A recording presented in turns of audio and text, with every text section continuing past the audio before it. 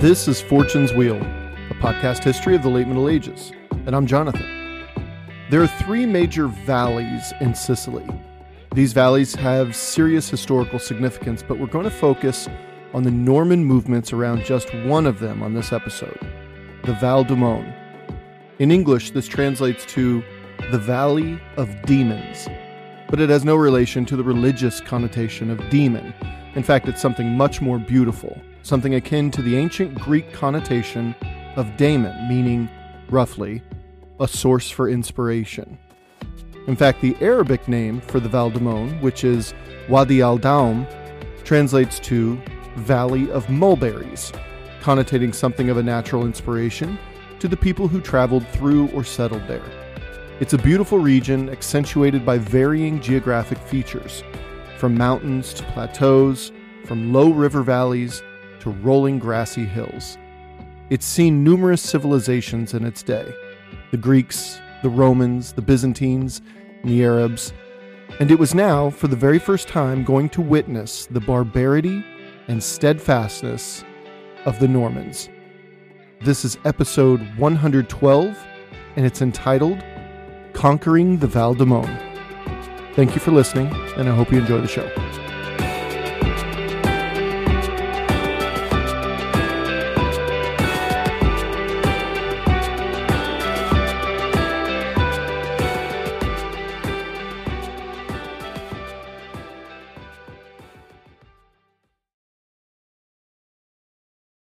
Duke Robert of Apulia and Calabria, and Sicily, also known as Robert Guiscard, arrived in Messina in the late summer of 1061, only to find that the reason for his easy crossing, the reason for the mighty Palermitan naval blockade to have suddenly sailed off en masse back to Palermo that very morning, well, that was due to his little brother, Count Roger of Reggio, having taken the entire city of Messina with a mere few hundred soldiers.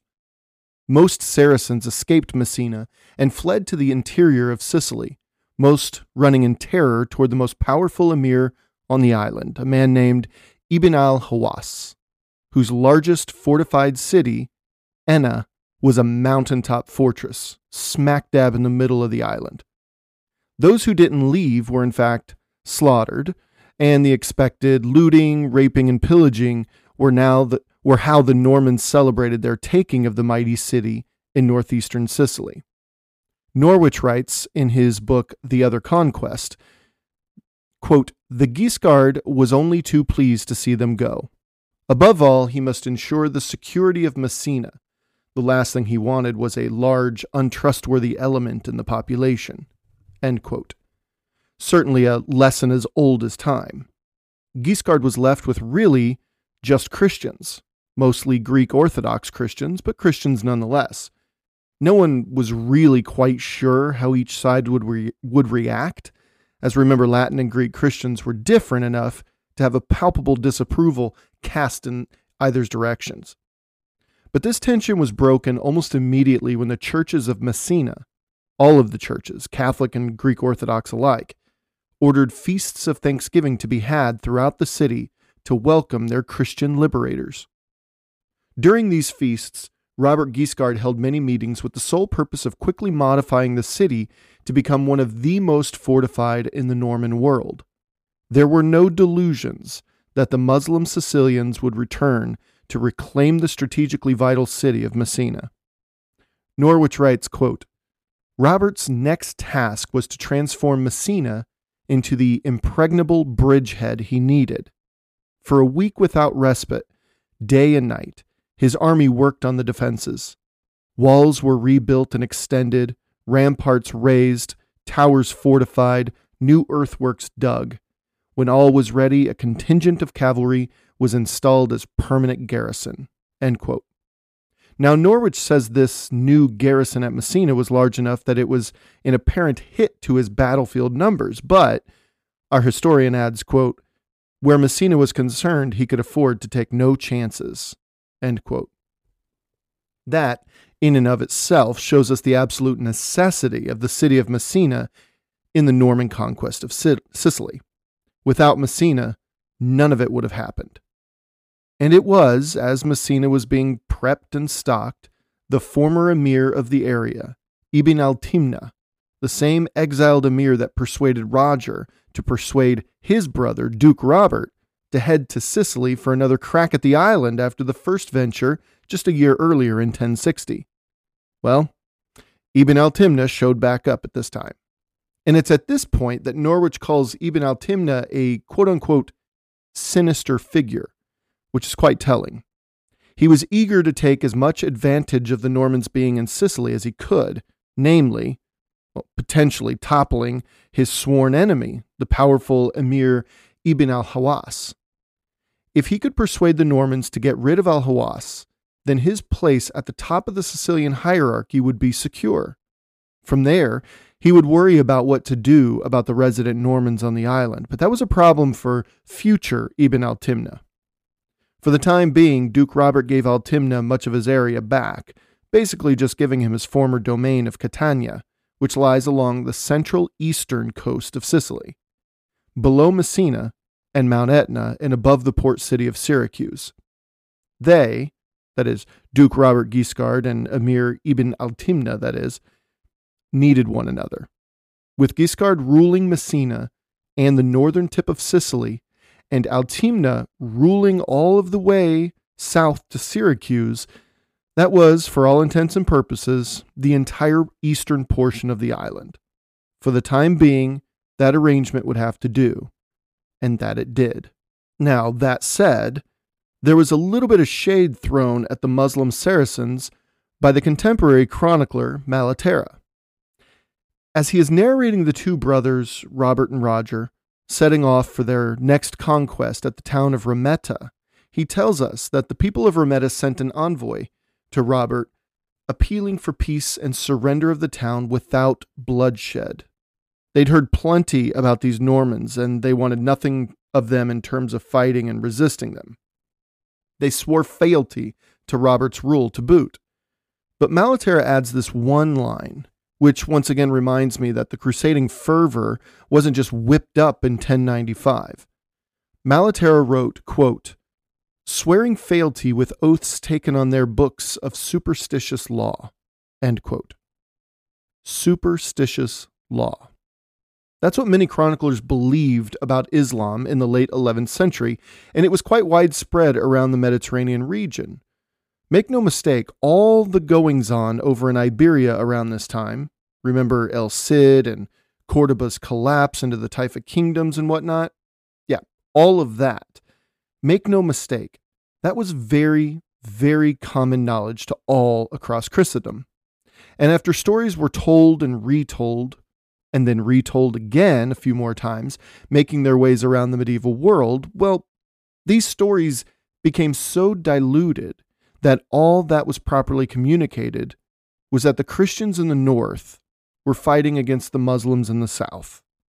So you can see how the Normans invading Sicily was also transmitted around Christendom.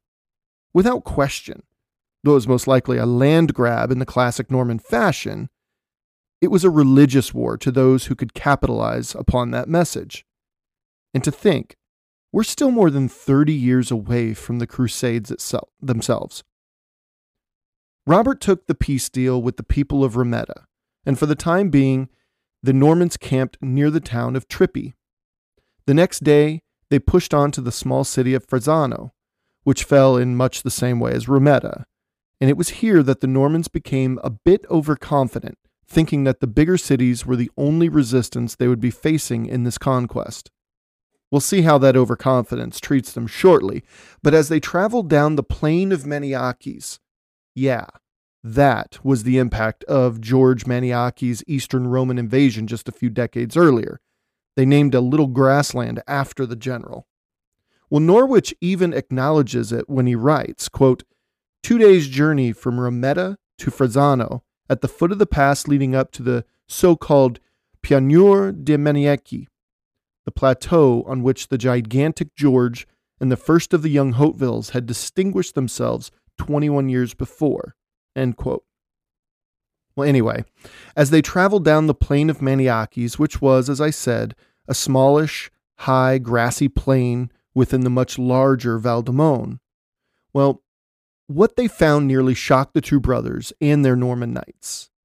Marching and riding through the valley, they found Latin and Greek Orthodox Christians flocking miles to greet them and bring them food and gifts. It instilled upon them that they had a deeper purpose for conquering Sicily. It might have been here when the Normans finally embraced the first stirrings of that crusading spirit. Who knows for sure, but it's likely. These people were clearly living in fear. Malaterra wrote, quote, "They claimed as an excuse for their previous conduct, that is, with regard to the Saracens, that they had done this not for love of them, but to protect themselves and what was theirs, and now they would serve the brothers with unbreaking fealty." End quote. Robert and Roger swore to protect these people and were thankful for the support shown. They also promised that if they should win Sicily, assuming these Christians would help them in the effort, that is, that they would reward them with lavish gifts of thanks. It was a nerve-wracking journey, make no mistake. They hadn't come upon any real opposition, but word from his Saracen and Norman scouts were pretty much all reporting back to him that Emir Ibn al-Hawass from Enna was preparing a massive army of resistance against the Norman invasion. Robert and Roger were very much on guard, but no visible signs as of yet appeared on these reports. So they marched on. Through the plains of Maniakes, thus the Val Demone at large, Robert led his Normans to the next big city called Centuripe. Apparently, the typical word of warning that preceded all Norman movement throughout the medieval world didn't sway the people of Centuripe, as when the Normans arrived outside the walls of the city, they saw each and every rampart manned and ready for a fight. Malaterra wrote, quote, "Our men attacked the city bravely, but when they saw their men being harassed by slingers and archers and would be unable to achieve anything against the town without heavy casualties, the brothers called off the assault, particularly since they had heard that the Saracens were nearby and threatening battle." End quote. This was the Norman way of warfare, as we've mentioned before on the podcast. Remember, Roger failed at this during his first foray onto the island just a year earlier. Robert ordered it and modeled it perfectly. Do not endanger your men without an almost certainty of victory. Only engage when it is all but certain that that engagement will benefit you. Malaterra added to this, quote, "They wanted to keep our men unwounded and their numbers undiminished to face them." End quote. Normans, from William the Conqueror to Duke Robert Guiscard, and every one of them in between, knew this rule of war. Now, Roger was taught it firsthand. And with that, Centuripe remained in Muslim hands. For now. Robert ordered his entire army to keep marching, eventually settling in the next valley grassland called the Plain of Paterno. This was a very wide and relatively flat plain, which would suit the Norman strategy perfectly, allowing them to maximize their cavalry's usefulness, something they've been weary about since they arrived due to the rocky, uneven nature of Sicily's landscape, especially in the volcanic and mountainous northeast. They stayed here in the Plain of Paterno for 8 days. They prayed that it would be here that they could lure the island's armies to engage them, but the Saracen scouts, their Saracen scouts, I should specify, men under the rule of Emir Ibn al-Timna, well, they informed the brothers that no one was coming. They did receive very little pockets of Muslim resistance, but as chronicler Amatus of Monte Cassino wrote, the Muslims melted away, quote, unquote, like wax before a fire. This was rather disappointing, and as I've said before in the podcast, an invading army simply cannot afford to stand still for long. So, Robert ordered his army to pack up and leave on day 9, out of the Plain of Paterno. On this next march, they encountered something that shocked me when I read about it. I even had to do some other cross research to make sure, and it seems accurate. Crazy, but accurate. But maybe that's just me. See, As Robert's army moved across Sicily, they came across Saracens. Many of them, I'm assuming, had come from Messina just weeks earlier, who had taken refuge in the limestone caves between Messina and Enna along the Val Demone. As Malaterra says, they flushed these folks out of the caves. He wrote, quote, "These they attacked, beginning with the largest, killing many of the inhabitants. Then they went on to the mills on the bank on the river below Castrogiovanni, where they pitched camp." End quote. So these folks had fled to the caves in the region where they joined other agricultural communities and helped run the mills. But Normans required unbending loyalty, and where it was not given, they deleted you from the equation. To them, warfare was just that simple. But it did something that we can only assume was the very purpose for the slaughter in the first place. It forced Ibn al-Hawass away from Enna to engage the Norman army. See, Robert Guiscard had been moving steadily toward Enna the entire time, and he found himself through the valley of Detaino. He had led his men directly into the heart of enemy territory and closer to his main enemy's hometown of Enna. In fact, settling his army, as Norwich says, quote, "among the watermills immediately beneath the great crag of Enna itself," end quote. Robert was daring Ibn al-Hawass to act. Norwich adds, quote, "Of all the mountain fortresses of Sicily, Enna was among the highest and the most forbidding," end quote. He tells us that just 200 years earlier, the Muslims who invaded Sicily from northern Africa couldn't take the city outright, so they sent a man up through the city's sewers in order to open the gates. Photographs of Enna today show a castle atop a mountain peak with a breathtaking 360-degree panoramic view of the Sicilian Central Highlands. It's a wonder how anyone could take the city by storm, something Norwich admits just simply wasn't possible, which Robert could very quickly know upon seeing it from the riverbank below. And due to the approaching winter season, Robert was desperate to avoid a siege. Normans could pull off a siege with the best of them, but it just wasn't feasible at the moment.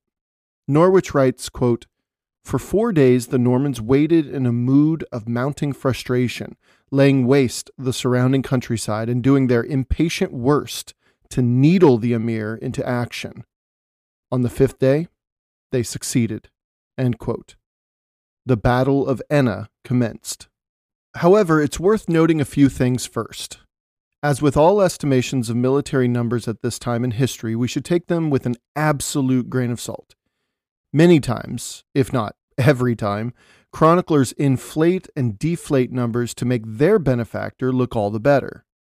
So, when Malaterra reports Robert's army was only 700 strong, which might have been true, while Ibn al-Hawass's army was 15,000 strong, well, but here's the thing. These numbers, though probably not exact, may not have been very far off in this case.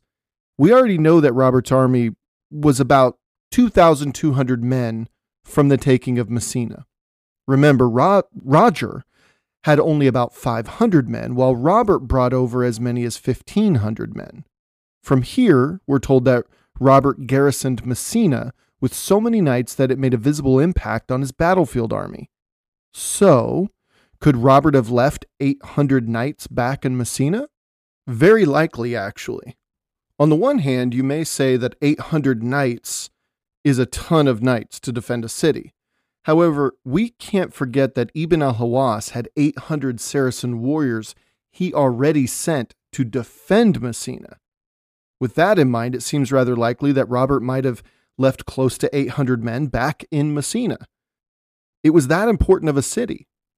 That also highlights the fact that Ibn al-Hawass had 800 warriors to spare to defend a city that wasn't even under his direct rule. That would lead us to believe that 800 warriors was a rather small portion of Ibn al-Hawass's overall forces. And with all of that in mind, it seems rather likely that Malaterra's estimates were far closer to the truth than what our rational minds might like us to believe. But, as Norwich writes, quote, It may be an exaggeration, but there's nothing inherently improbable about it. One thing, at all events, is clear. The Normans were outnumbered many times over. End quote. Robert Guiscard ordered his army split into 2 divisions. Ibn al-Hawass split his into 3. The numbers were clear as soon as al-Hawass's army made itself present. In addition to the numbers, geography certainly played against the Normans too. They were stuck with their backs against a river, while the Saracens had the plains behind them, not to mention the massive mountaintop citadel right there to resupply them at every moment. By every measure but one, the Normans were facing insurmountable odds. But that one measure made all the difference. See, the Normans were in a foreign land, fighting a foreign enemy who knew little of the intricacies of their style of warfare. But most importantly, with the masses of Christians traveling miles to greet them across the Val Demone, they now had a religious reason to fight. Quote, and so, as Norwich says, the first major engagement on Sicilian soil or anywhere else fought between properly constituted armies of Normans and Saracens ended in a rout. End quote. That's right. One side was routed and the other gave chase, slashing and murdering at the fleeing cowards. I'm going to let you decide which one is which. It turns out that the Normans were actually the victors here. Not shocking when you consider all that we know about the Normans. It's absolutely astounding that these Frenchmen, what they were capable of. 5 years before Duke William invaded England and shocked us all through history with some truly incredible and unlikely victories, his Norman brethren were blowing people's minds down south in Sicily. By late afternoon, Robert Guiscard's army of around 700, 800 knights had killed upwards of 10,000 Saracens. It's just absolutely incredible. With their backs against a river, they had no other choice. And it's not like Robert was caught off guard either. He maneuvered into position at exactly the spot he wanted, a spot that he knew would force his men into a position where escape was not possible. He knew that his men, coupled with that legendary Norman discipline, as well as bolstered by some strange new religious fervor, Robert Guiscard knew his men. He knew that they would fight until not a man was left standing. And I want you to keep that in mind as Robert Guiscard's story unfolds into the future. In fact, see, these Normans here in the middle of Sicily, they fought so hard that day that only 1/3 of the enemy's army returned home that night. 1/3 of his 700 was a lot of men, mind you. 1/3 of his forces amounted to what? 225, 250 men? But 1/3 of an army of 15,000 amounted to just 5,000 survivors. Ibn al-Hawass effectively ordered his men into a merciless meat grinder. There's no other way to put it. No other way to accurately sum up the Norman victory at the Battle of Enna in 1061. Now, to be fair, we have no idea what the Norman casualty numbers looked like, but they were negligible in that they must have been so slim that Robert felt comfortable ordering a siege before their dead were even gathered from the battlefield. This must have been a victory for the ages. And there were so many Saracen dead on the battlefield that Norman survivors were overwhelmed with their cut of the booty. Malaterra wrote, quote, "They secured such great spoils that a man who had lost 1 horse in the battle received 10 for 1. Undoubtedly, the army as a whole similarly enriched itself." End quote. If Robert Guiscard knew one thing, it was that he could afford to part way with loot and treasure. He was far stingier with land grants and power, but money and treasure could be given quite liberally to his men in order to keep their loyalty. He played the long game. Land was the long game when it came to being a world-class ruler in the Middle Ages. Money and treasure came and went, so he was fine showering his men with the goodies, as long as he could keep the land. With his powerful enemy utterly debilitated and his men overwhelmed by his generosity, and richer than they'd ever thought they'd be, most of them, Robert Guiscard moved his army away from Enna a few miles, outside a town called Narcio. Malaterra said that they stayed there just one night before moving on to Mount Calicibeta, but he realized it was a terrible place to camp an army, so he just pulled up and moved on to Campo di Fonti. But where that location is, we actually no longer know. It's been lost to history. Now keep in mind, Roger de Hauteville, young Roger de Hauteville, has been with us this entire campaign. Robert Guiscard, Roger's older brother and Duke again, was in charge in making all the decisions. But make no mistake, Roger was right there in all of the major conversations, riding alongside Robert as the army moved around northeastern and central Sicily, and even swinging his sword on the battlefield. But it's here that Roger takes a little agency and branches off from his brother's large force. Malaterra wrote, quote, "Disliking a quiet time and anxious for action, Count Roger led 300 Juvenes on a combined raid and reconnaissance mission toward Agrigento, spreading fire and destruction throughout the province." End quote. Now, I should say that it wasn't like Roger just took a few hundred knights and raided the surrounding region to gain loot and gain intelligence. No, Roger took half of Robert's army and blew up the countryside for about 25 miles away from Enna. In the meantime, Robert Guiscard packed up his half of the army and headed back toward Messina. Winter was approaching, and he had business to attend to at home in Apulia, where just 1 year earlier it had erupted when he was away due to the Byzantines in Bari riling up the Lombard peasantry. Who knows what he would return to this time, because we can't forget that the Byzantines were still holding out against a Norman siege in that city of Bari. After a month, Roger and his 300 Norman knights would join his brother in Messina, having replenished themselves by stealing and looting wherever they went. It was a campaign of terror, make no mistake. Roger de Hauteville, by today's standards, was committing overt acts of terrorism across central and eastern Sicily. But today's standards meant nothing to those living 1,000 years ago. Absolutely nothing. What's more is that Roger's action included the very Norman tactic of burning the fields, and with harvest approaching, Muslims and Christians alike were far likelier to starve during the course of the winter than to fill their bellies and survive. And with that, Roger left them to, well, figure it out. Fields smoldering in his rearview mirror. Sounds a lot like what William did in Northumbria, doesn't it? And Robert Guiscard did in Calabria just a few years earlier. But if Roger's forays into terrorism yielded anything beneficial, besides forcing the Saracen residents to come to grips with the invading Normans, was that the news of the Battle of Enna and the humiliating defeat of the mighty Emir Ibn al-Hawass had traveled faster than a Norman knight on horseback. The Val Demone had heard all about what happened at Enna, and increasingly, wherever Roger and his men went, they experienced fewer and fewer instances of resistance in that area. Even the Saracen peasantry wasn't willing to engage with these larger-than-life Frenchmen. Back in Messina, Robert Guiscard could look back and find many, many positives from his latest campaign into Sicily. He was, in name, the Duke of Sicily, wasn't he? But with all of this activity in Sicily, why was he not Duke of Sicily in more than just name?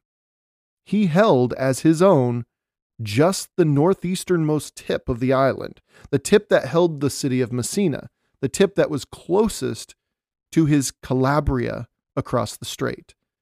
But that was it, wasn't it?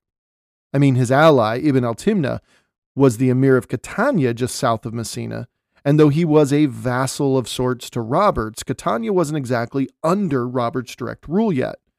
Was he truly the Duke of Sicily? Even defeating the mightiest army on the entire island hadn't yielded him a single square inch of Sicilian territory outside of Messina's region. Not one single square inch. he had certainly enriched his men, which was a great investment, no question about that. But Robert Guiscard, again, didn't care nearly as much about riches as he did about land. Land was where longevity and legacy was found, not a thick checkbook. Robert wanted Sicily's land. He would have to save his land grab for the future, though. His men were eager to get home to their Apulian homes, though it's reported that some did actually choose to stay in Sicily at the behest of local Greeks and settle upon Sicilian land. Some even chose to man the castle at San Marco dell'Unzio as well. But the vast majority of Normans left the island with Robert.